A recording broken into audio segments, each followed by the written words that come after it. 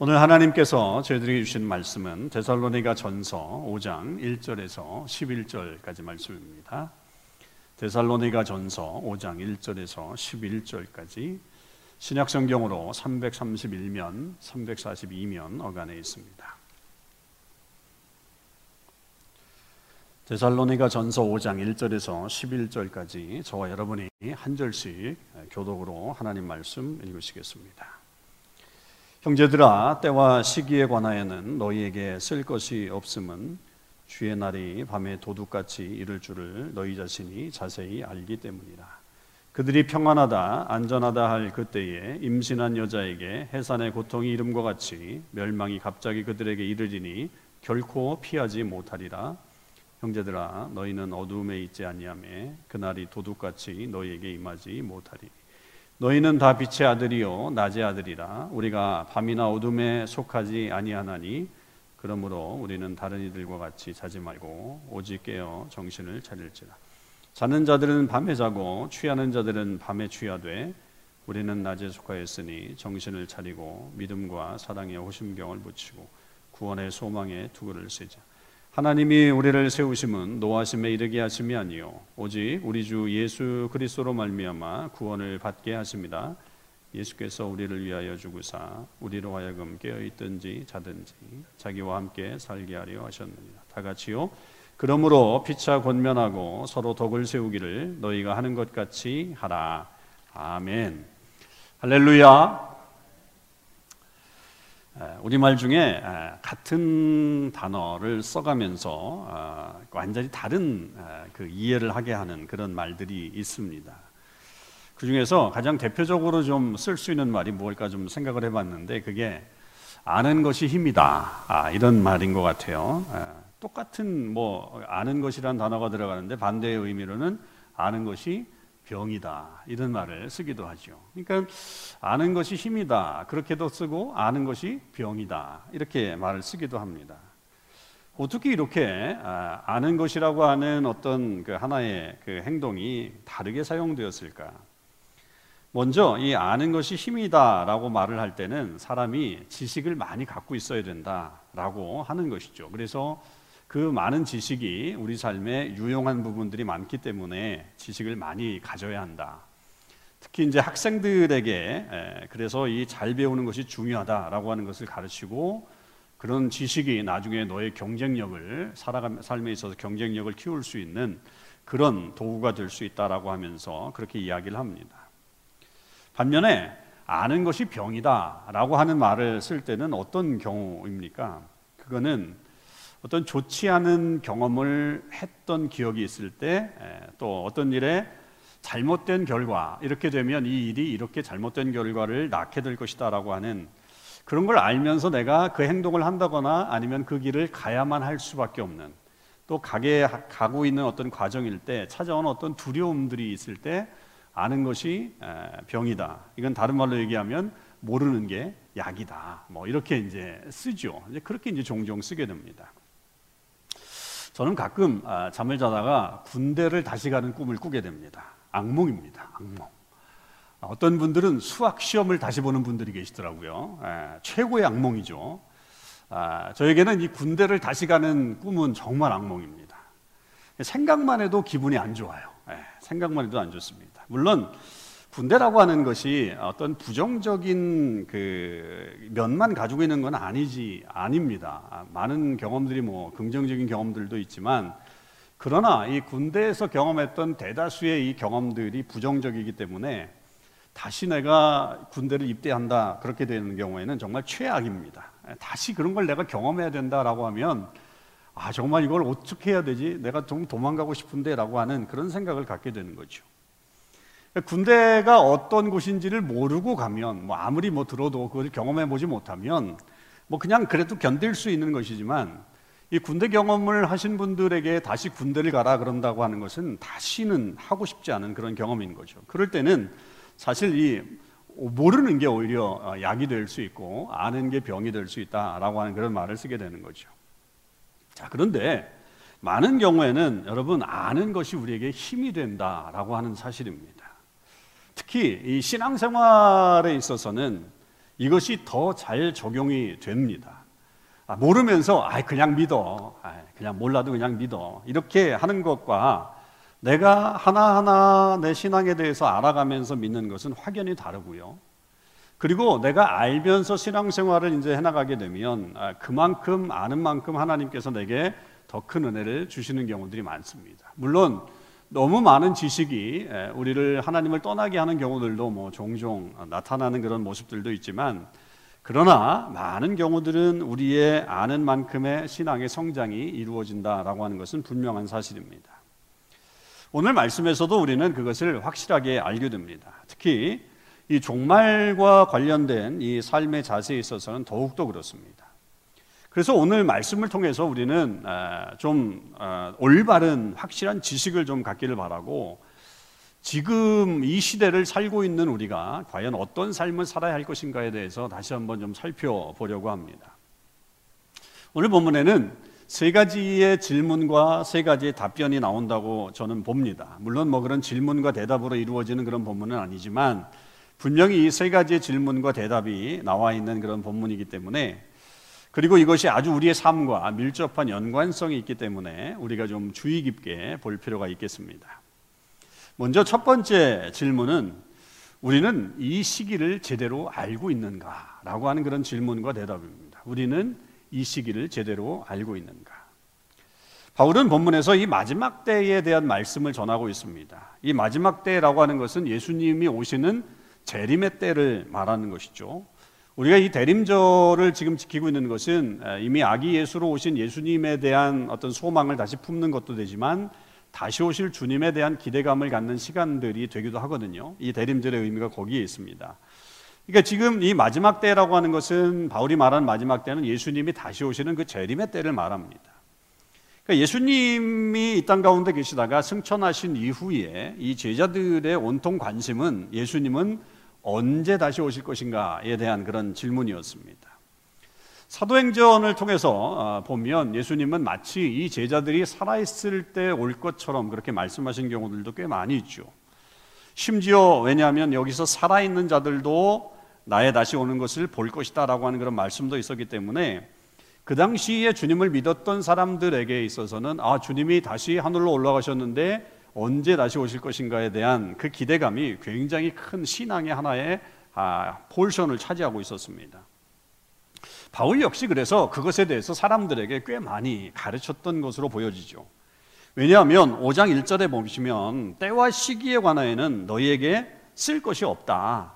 주의 날이 밤에 도둑같이 이를 줄을 너희 자신이 자세히 알기 때문이다. 이렇게 표현하고 있습니다. 이 말은 뭡니까? 그러니까 익히 바울이 계속적으로 이 재림에 대한 이야기를 해왔다라고 하는 거고, 그것을 성도들이 다 알고 있다라고 하는 뜻이겠죠. 여러분, 이 데살로니가전서는요, 바울이 쓴 여러 서신 중에 가장 먼저 쓴 서신이라고 알려져 있습니다. 가장 나중에 쓴 서신이 아니라 가장 먼저 쓴 서신이라고 하는 거죠. 그렇게 본다면 이미 바울은 이 서신을 쓰기 이전에도 많은 사람들에게 주님이 오시는 때에 대해서 여러 번 얘기를 했다라고 볼 수 있고, 그러니까 모든 사람이 그 때가 어느 때다라고 하는 것에 대해서 알 정도로 많이 가르쳤다라는 사실을 우리는 알게 됩니다. 그리고 그 때는 어떤 때냐면, 그 때가 어떻게 오냐면 도둑이 마치 오는 것처럼 그렇게 오게 될 것이다라고 누누이 강조했다라고 하는 것이죠. 이런 사실은 이 복음서에서 예수님이 종말에 대해서 말씀하시는 그런 말씀들이 있는데, 비록 직접적으로 이 도둑이라고 하는 표현을 쓰시지는 않으셨지만, 이 주님의 어떤 그 표현 중에 언제 올지 모르는 신랑을 기다리는 신부의 모습, 그런 것들을 말씀하시기도 하셨고, 달란트를 나누어 준 주인이 언제 다시 와서 그 달란트를 회수할지에 대한 그 때에 대한 그 갑자기 찾아오는 그런 것에 대해서 이미 비유를 통해서 여러 번 말씀하신 적이 있습니다. 그리고 요한계시록에 가보면 아주 직접적으로 이런 말씀이 예수님으로부터 주어지죠. 3장 3절에 보면 내가 도둑같이 이르리니 어느 때에 내게 이르는지 내가 알지 못하리라 하는 그런 말씀도 있고, 16장 15절에 가보면 보라 내가 도둑같이 오리니 누구든지 깨어 자기 옷을 지켜 벌거벗고 다니지 아니하여 자기의 부끄러움을 보이지 아니하는 자는 복이 있도다. 이런 말씀을 예수님이 하신 거예요. 그러니까 그만큼 주님의 오심이 갑작스럽게 이 도둑같이 오게 될 것이다 라고 하는 것은 성경이 분명히 강조하고 있는 그런 주님의 말씀인 겁니다. 그러니까 바울이 이런 사실에 대해서 분명히 말했던 이유는 분명한 거죠. 왜 이렇게 말을 했을까? 그것은 주님의 재림이 어느 때에 이루어질 것인지를 알 수 없기 때문에 우리의 마음을 해이하게 가져서는 안 된다라고 하는 것을 말하는 것이죠. 그러니까 경각심을 갖고 늘 깨어서 그 삶을 살아가라라고 하는 것을 교훈을 주기 위함입니다. 오늘 3절에도 보면 사람들이 평안하다고 안전하다고 하는 말을 되풀이하면서 살아가게 되는데, 오늘날 이 시대가 우리가 평안하다 안전하다 그렇게 하는 얘기하는데, 그렇게 살아갈 때 이 종말의 때가 도둑같이 갑자기 찾아오게 된다면 사람들이 피할 수 없게 될 것이다. 결국 준비하지 않고 있다가는 이 때를 큰 낭패를 당하면 큰 낭패를 보게 될 것이다 라고 하는 말씀을 하고 있습니다. 여러분, 우리는 이 사실에 대해서 분명히 알고 있어야 합니다. 우리도 이 바울이 지금 이 데살로니가 교회 교인들이 자세히 알고 있다라고 말했던 것처럼 우리도 이 사실을 분명히 알고 있어야 합니다. 주님은 도둑같이 갑자기 오실 것입니다. 우리가 아무 생각 없이 그냥 살다가 갑자기 오시게 되는 주님을 맞이하게 될 때 우리가 큰 낭패를 보지 말고 늘 경각심을 가지고 있다가 주님이 오실 때 반가이 맞을 수 있는 그런 자세가 되어야 한다라고 하는 것이죠. 이것은 다른 말로 그치지 않는 두려움 속에 살라는 말이 아니에요. 언제 오실까? 주님 언제 오시지? 그래서 사람들이 그냥 어떤 일을 하지 못하고 그냥 그것만 기다리거나 아니면 두려움 속에서 그냥 그 상황만을 계속 유지하면서 살라는 그런 말씀이 아니에요. 경각심을 가지고 살라 그 말은 그런 말이 아닙니다. 언제 오실지 몰라가지고 안절부절하면서 그렇게 이 땅을 살라는 그런 말씀이 아닙니다. 오히려 반대예요. 이 말은 도리어 담대하게 이 땅을 살아가라라고 하는 하나님의 말씀이에요. 담대하게 이 땅을 살아가고 정말 안전되게 살아가되 이 땅에 미련을 두어서는 안 된다라고 하는 말씀으로 이해를 해야 되죠. 마치 이 땅이 무너질 것 같지 않고 이 땅에 종말이 오지 않을 것 같고 이 땅은 영원할 것 같이 그렇게 살지 말고 우리에게 주어진 더 영원한 미래, 그 미래를 준비하면서 살아가라라고 하는 말씀으로 우리가 받아들여야 됩니다. 여러분, 주님이 오시는 날은 이 세상이 끝나는 날입니다. 그걸 아셔야 돼요. 주님이 오시고 그 이후에 또 삶이 이 땅이 지속돼 그렇게 보지 말고 주님이 오시는 날은 이 땅이 끝난다라고 봐야 합니다. 그러나 그것은 비극이 아니죠. 그건 비극이 아닙니다. 너무나도 우리에게는 기쁜 희극으로 연결됩니다. 그것은 주님이 오시면서 영원한 하나님의 나라가 펼쳐지기 때문입니다. 그러므로 그 삶을 준비하는 거예요. 그 영원한 하나님과의 삶, 하나님과 함께하는 그 삶을 우리가 준비하는 것이 지금의 이 시간이라고 하는 것입니다. 결국 그 삶은 주님이 내게 원하시는 삶의 모습이 무엇인가를 우리가 깨닫고 그 삶대로 살아나가는 것이죠. 흥청망청 그저 우리에게 여러 가지 물질적인 유익이 주어졌다고 그렇게 인생을 아무렇게나 사는 것이 아니라 주님의 뜻이 과연 무엇인가를 우리가 알아야 되는 것이고, 그렇게 주님의 뜻대로 살다가 도둑같이 임하시는 주님이 오시면 우리는 완전히 준비된 사람으로서 기쁜 마음으로 그 주님을 영접하면 되는 거죠. 그때 가서 허겁지겁 주님이 오신대, 주님이 오실 것 같아 라고 하면서 허겁지겁 준비하는 사람들이 되지 말고 늘 깨어 있다가 그날을 준비하는 사람들이 되어야 하는 것입니다. 여러분, 이것이 우리가 가장 확실하게 알고 있어야 될 그런 지식이라고 하는 것이죠. 두 번째 질문은 우리가 누구인지를 알고 있는가? 우리는 우리가 누구인지를 알고 있는가? 이 질문입니다. 여러분은 한번 제가 질문을 던지면 한번 생각해 보시겠습니까? 여러분이 정말 누구인지는 알고 계십니까? 우린 누굽니까? 오늘 이 사도 바울의 대답을 통해서 보면 우리는 어떤 사람들이냐? 5절에 보면 너희는 다 빛의 아들이요 낮의 아들이다. 우리가 밤이나 어두움에 속하지 아니하나니, 이렇게 말하고 있죠. 우리는 낮의 자녀들이요 빛의 자녀들이다 라고 그렇게 말하고 있는 거죠. 그러니까 그리스도인들은 한마디로 얘기하면 낮과 어울리는 사람들이다. 낮과 어울리는 사람들이다. 이 밤과 어울리는 사람이 아니다. 우리는 밤하고는 아주 안 좋은 그런 사람들이다. 우리는 낮이라고 하는 이런 환경과 아주 어울리는 사람들이다라고 하는 거죠. 왜냐하면 이 바울의 얘기에 의하면 낮에는 깨어서 온전한 정신을 차리고서 살아가지만 밤에는 자면서 혹은 취하는 모습으로 살아가기 때문이다. 그렇게 얘기하죠. 물론 여러분 이것은 상징적인 의미를 가지고 있습니다. 오늘날에는 낮에 자고 밤에 일하시는 분들도 꽤 많아요. 꼭 뭐 밤에 자고 뭐 취하고 있는 분들만 있는 게 아니라 뭐 이 시대에는 낮에 주무시고 밤에 일하는 분들도 꽤 많잖아요. 어떤 경우는 우리가 사실은 그런 분들 때문에, 우리가 잠을 잘 때 열심히 일하시는 분들, 준비해 주시는 분들 때문에 오히려 우리가 더 안전하고 깨끗한 삶을 유지하면서 살아가는 경우들도 허다하게 많습니다. 그렇다고 한다면 여기서 중요한 것은 깨어서 온전한 정신으로 살아가는 것이다 라고 하는 것으로 우리가 이해할 수 있죠. 그러니까 우리는 낮의 아들들, 낮의 자녀들, 빛의 자녀들로서 깨어서 온전한 정신으로 살아가는 사람들이다 라고 하는 인식을 생각하고 있어야 된답니다. 그러니까 그 사람들은 어떤 모습으로 살아가는가 라고 한다면 8절에 보면 우리는 낮에 속하였으니 정신을 차리고 믿음과 사랑의 호심경을 붙이고 구원의 소망의 투구를 쓰자, 이렇게 바울이 제안합니다. 여러분, 이 표현을 보면 마치 에베소서 6장에 나오는 하나님의 전신갑주를 입으라 라고 하는 어떤 그런 표현과 유사하죠. 그죠? 그런데 에베소서에서는 머리부터 발끝까지 다 우리가 무장해야 된다. 그래서 총망라해서 우리의 신체를 다 망라해서 표현을 했지만 여기 이 데살로니가전서에서는 호심경과 투구, 그러니까 이 가슴을 지키는 호심경과 투구만을 언급하고 있다라고 하는 것이 좀 차이긴 합니다. 여러분, 그렇다고 해서 이 말씀이 다른 부분들은 뭐 허리띠, 뭐 우리가 알듯이 뭐 진리의 그 신발 신고 뭐 이런 것들, 그런 복음의 신발을 신는 이런 것들을 다 무시하라는 것이 아니라고 하는 거죠. 여기서 아주 중요한 단어를 바울이 얘기하고 있는 게 뭐냐면 믿음과 사랑의 호심경, 구원의 소망라고 하는 이것에 믿음과 사랑과 소망이라고 하는 단어라고 하는 거죠.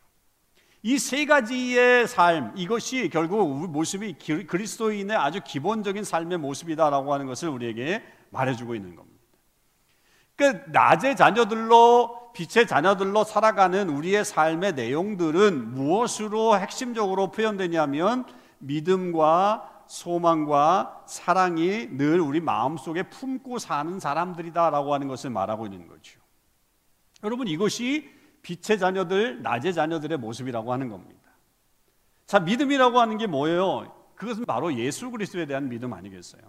그분께서 이 땅에 오셔서 우리 죄를 사해 주시고 십자가에 달려 돌아가셨고 그 모든 일을 다 이루신 이후에 3일 만에 부활하셨고 또 모든 만물을 그 부활의 몸으로 온 만물을 발 아래 두셨고 또 이후에 승천하셔서 하늘에 계시다가 이제 장차 이 재림의 주님으로 심판하실 주님으로 이 땅에 오실 것이라고 하는 그 예수 그리스도의 믿음을 우리 가슴에 품고 사는 사람들입니다.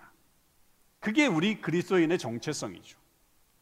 또 소망이라 하면 무엇일까요? 그것은 우리 삶이 여기서 끝나지 않는다라고 하는 사실을 인지하는 거죠. 그래서 주님이 오시는 그날이 되면 죽은 자들이 먼저 일어나고 우리 살아남은 자들도 공중으로 끌어올려서 주님을 영접하게 되면서 영원한 하나님의 나라에서 영원한 하나님과 함께 영원한 삶을 누리게 될 것이다 라고 하는 그 소망을 품는 것이 우리 그리스도인의 핵심적인 가치죠.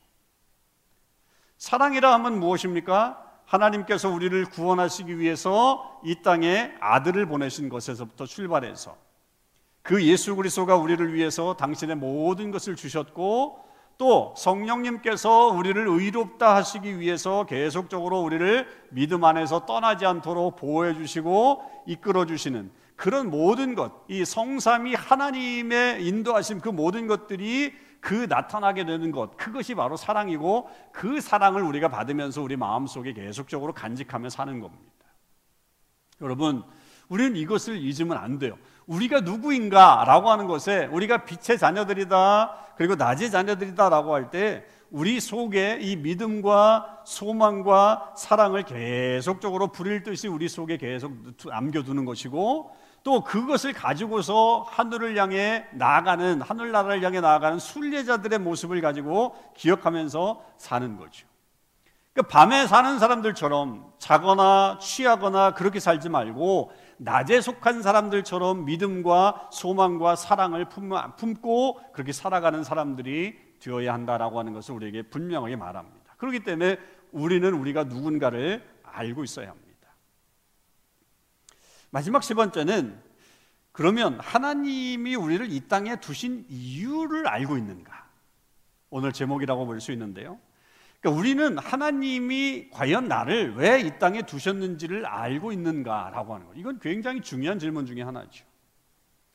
우리가 아직 죽지 않고 계속적으로 이 땅을 살아가고 있는 나의 삶의 이유가 과연 무엇일까라고 하는 것으로 바꿀 수 있겠죠.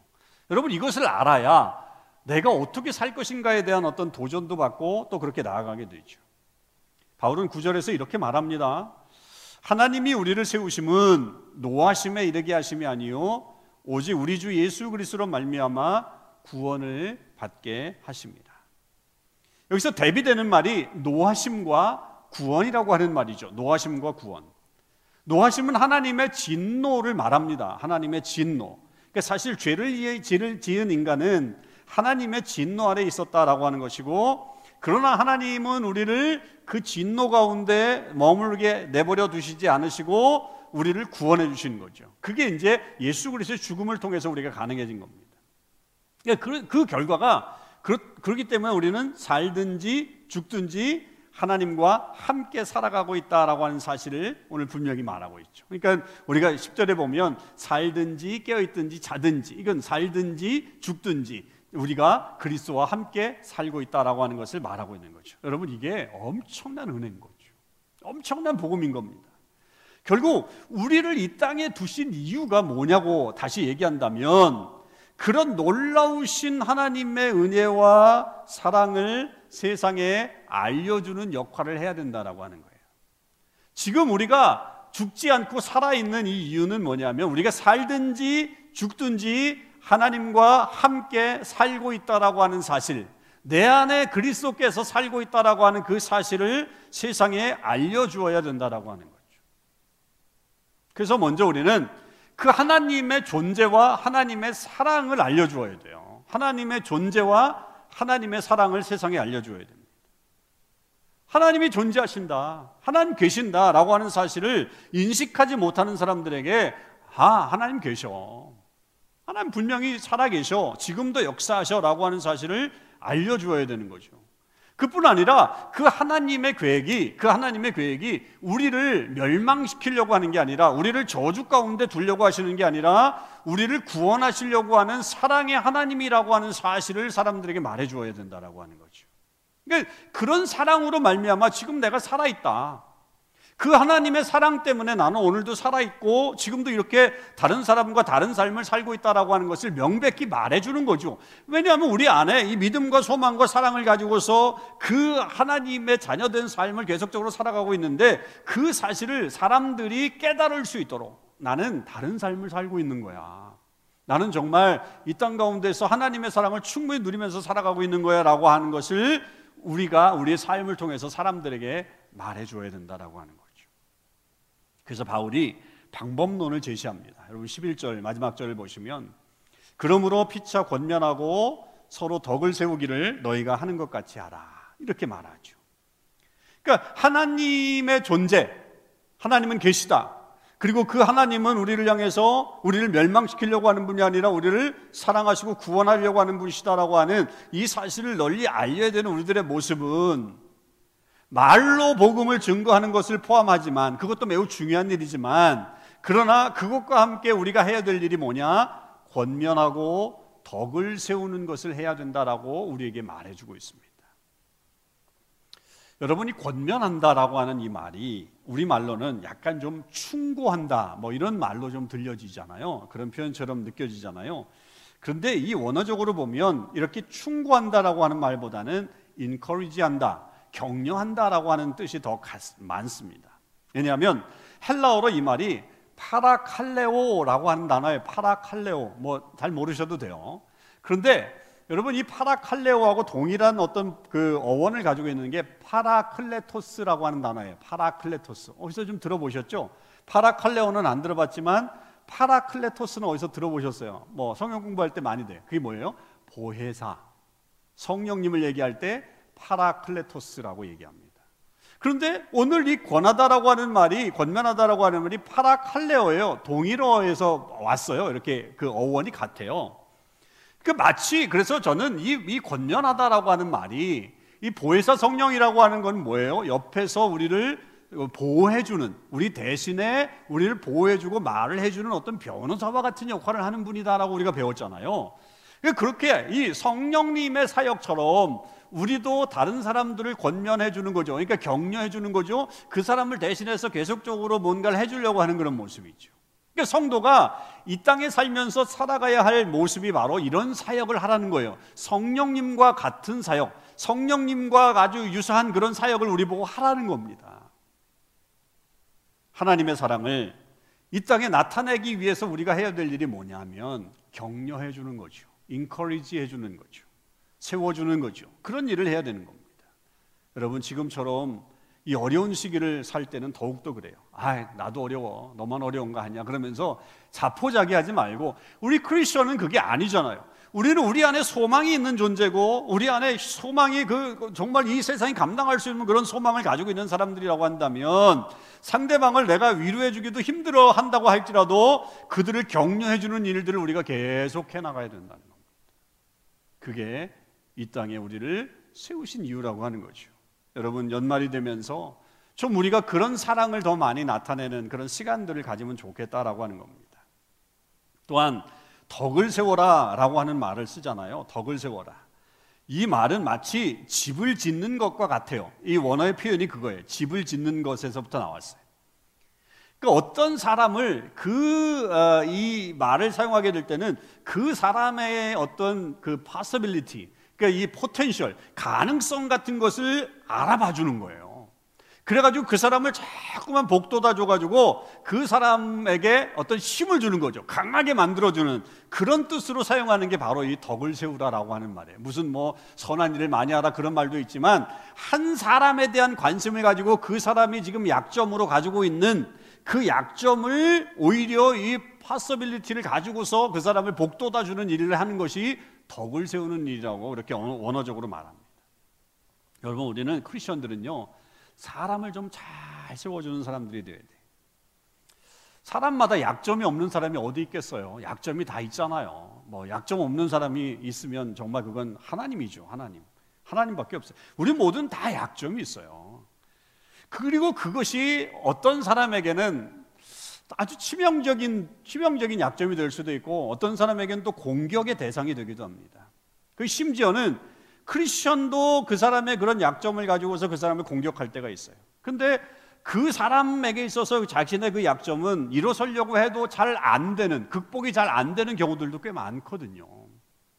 그럴 때에 그리스도인들은 어떻게 해야 되느냐? 그 약점을 가지고서 그 사람을 누르려고 하는 게 아니라, 그저 그냥 그 약점을 가지고 있다라고 하는 것으로 그렇게 끝내버리는 게 아니라, 그 약점을 잘 커버해 주는 삶을 살아야 되고, 나아가서 그 사람이 좀 더 잘 될 수 있도록, 더 힘을 낼 수 있도록 우리가 도와주는 역할을 해야 된다라고 하는 것이죠.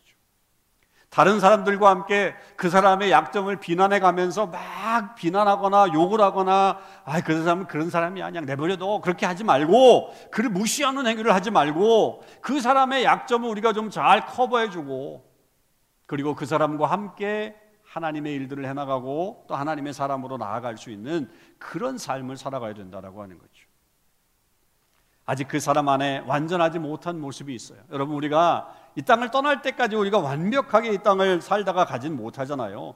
언제든지 그런 완전하지 못한 삶을 볼 수가 있는데, 그럴 때라도 그 사람을 비난하거나 욕하지 말고 용기를 주어서 더 나은 모습으로 나아갈 수 있도록 우리는 도와줘야 되는 거죠.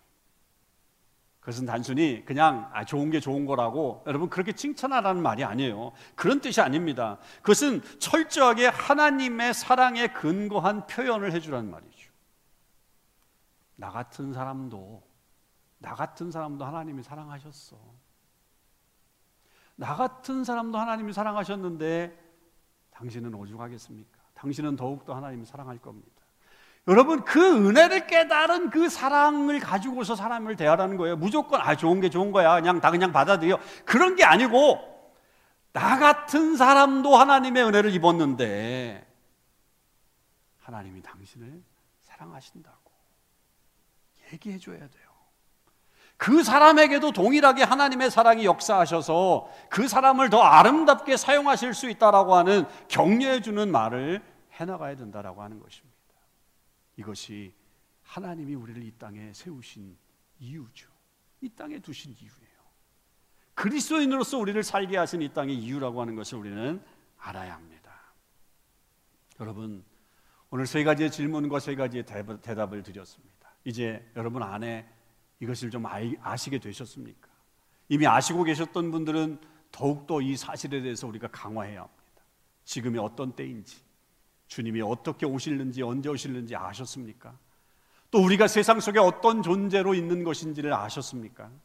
그리고 왜 우리를 이 땅에 세워놓으셨는지를 아셨습니까? 그렇다고 한다면 이제 우리 아는 만큼 그래, 난 그거 알아, 그 아는 만큼 우리의 자부심을 가지고서 이 땅을 아름답게 살아나가야 할 것입니다.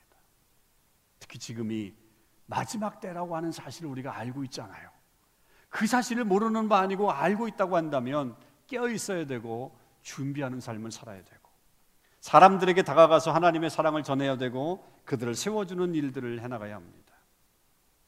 여러분 주위에는 어떤 사람들이 많으십니까? 질문 한번 던져보죠. 여러분 주위에는 어떤 사람들이 많으십니까? 여러분과 함께 하나님의 일들을 많이 해나가는 사람들이 많으십니까? 아니면 다 내 주위에는 남을 비난하는 사람들밖에 없습니까? 아니면 아예 내 주위에는 사람들은 다 떠나고 나 혼자만 있습니까? 이유가 있습니다. 이유가 있습니다. 남을 세워주고 격려하는 사람 주위에는 많은 사람들이 따릅니다. 많은 사람들이 그 사람과 함께 있고 싶어 합니다. 그 모습이 그리스도인의 모습이어야 합니다. 다들 힘들게 보내고 있는 이때에 우리의 그런 사랑을 나타내서 우리가 함께 하나님의 역사를 만들어가고 또 하나님의 뜻을 이어가는 저와 여러분의 삶이 되시기를 주님의 이름으로 축원합니다. 기도하시겠습니다. 하나님 감사합니다. 오늘 저희들에게 귀한 주일 또 하나님의 말씀을 통해서 우리가 어떤 것을 알아야 할지 분명하게 깨닫게 하셨습니다. 주님이 오실 때 도둑같이 오신다고 말씀하신 것에 대해서 우리가 늘 깨어서 준비하고 있는 삶에 살아야 한다라고 하는 것을 알게 하셨고, 우리가 이 땅 가운데 빛의 자녀로 낮의 자녀로 살아가면서 사랑과 믿음과 소망을 가지고 그것을 품에 품고 살아가는 존재라고 하는 사실을 알게 하셨고, 또 우리가 이 땅을 살면서 우리를 세워두신 이유는 하나님의 그 존재와 사랑을 세상 속에 알리며 우리가 서로를 세워주고 복돋아주며 그들을 권면하고 격려해주는 삶을 살라고 우리를 이 땅에 세워주셨음을 알게 되었습니다. 하나님, 이 연말에 정말 이 귀한 시간에 저희들이 그렇게 주님의 사랑을 증거하며 나아갈 수 있게 하시고, 우리보다 더 힘들고 어려운 그 사람들을 찾아가서 그 사람들에게 고스란히 주의 사랑을 나눌 수 있도록 인도해 주시옵소서. 우리 자신들을 돌아보는 시간들이 되게 하시고, 내 주위에 과연 어떤 사람들이 더 많은가를 생각해 보면서 내 삶에 대한 도전과 다시 한번 경각심을 깨닫고 살아가는 저희들 되게 하시고, 주님 오시는 그날까지 우리의 삶을 온전하게 살아가는 주의 백성들 되게 해 주시옵소서. 감사와 영광 올려드립니다. 우리 주님 예수 그리스도의 이름으로 기도하옵나이다. 아멘.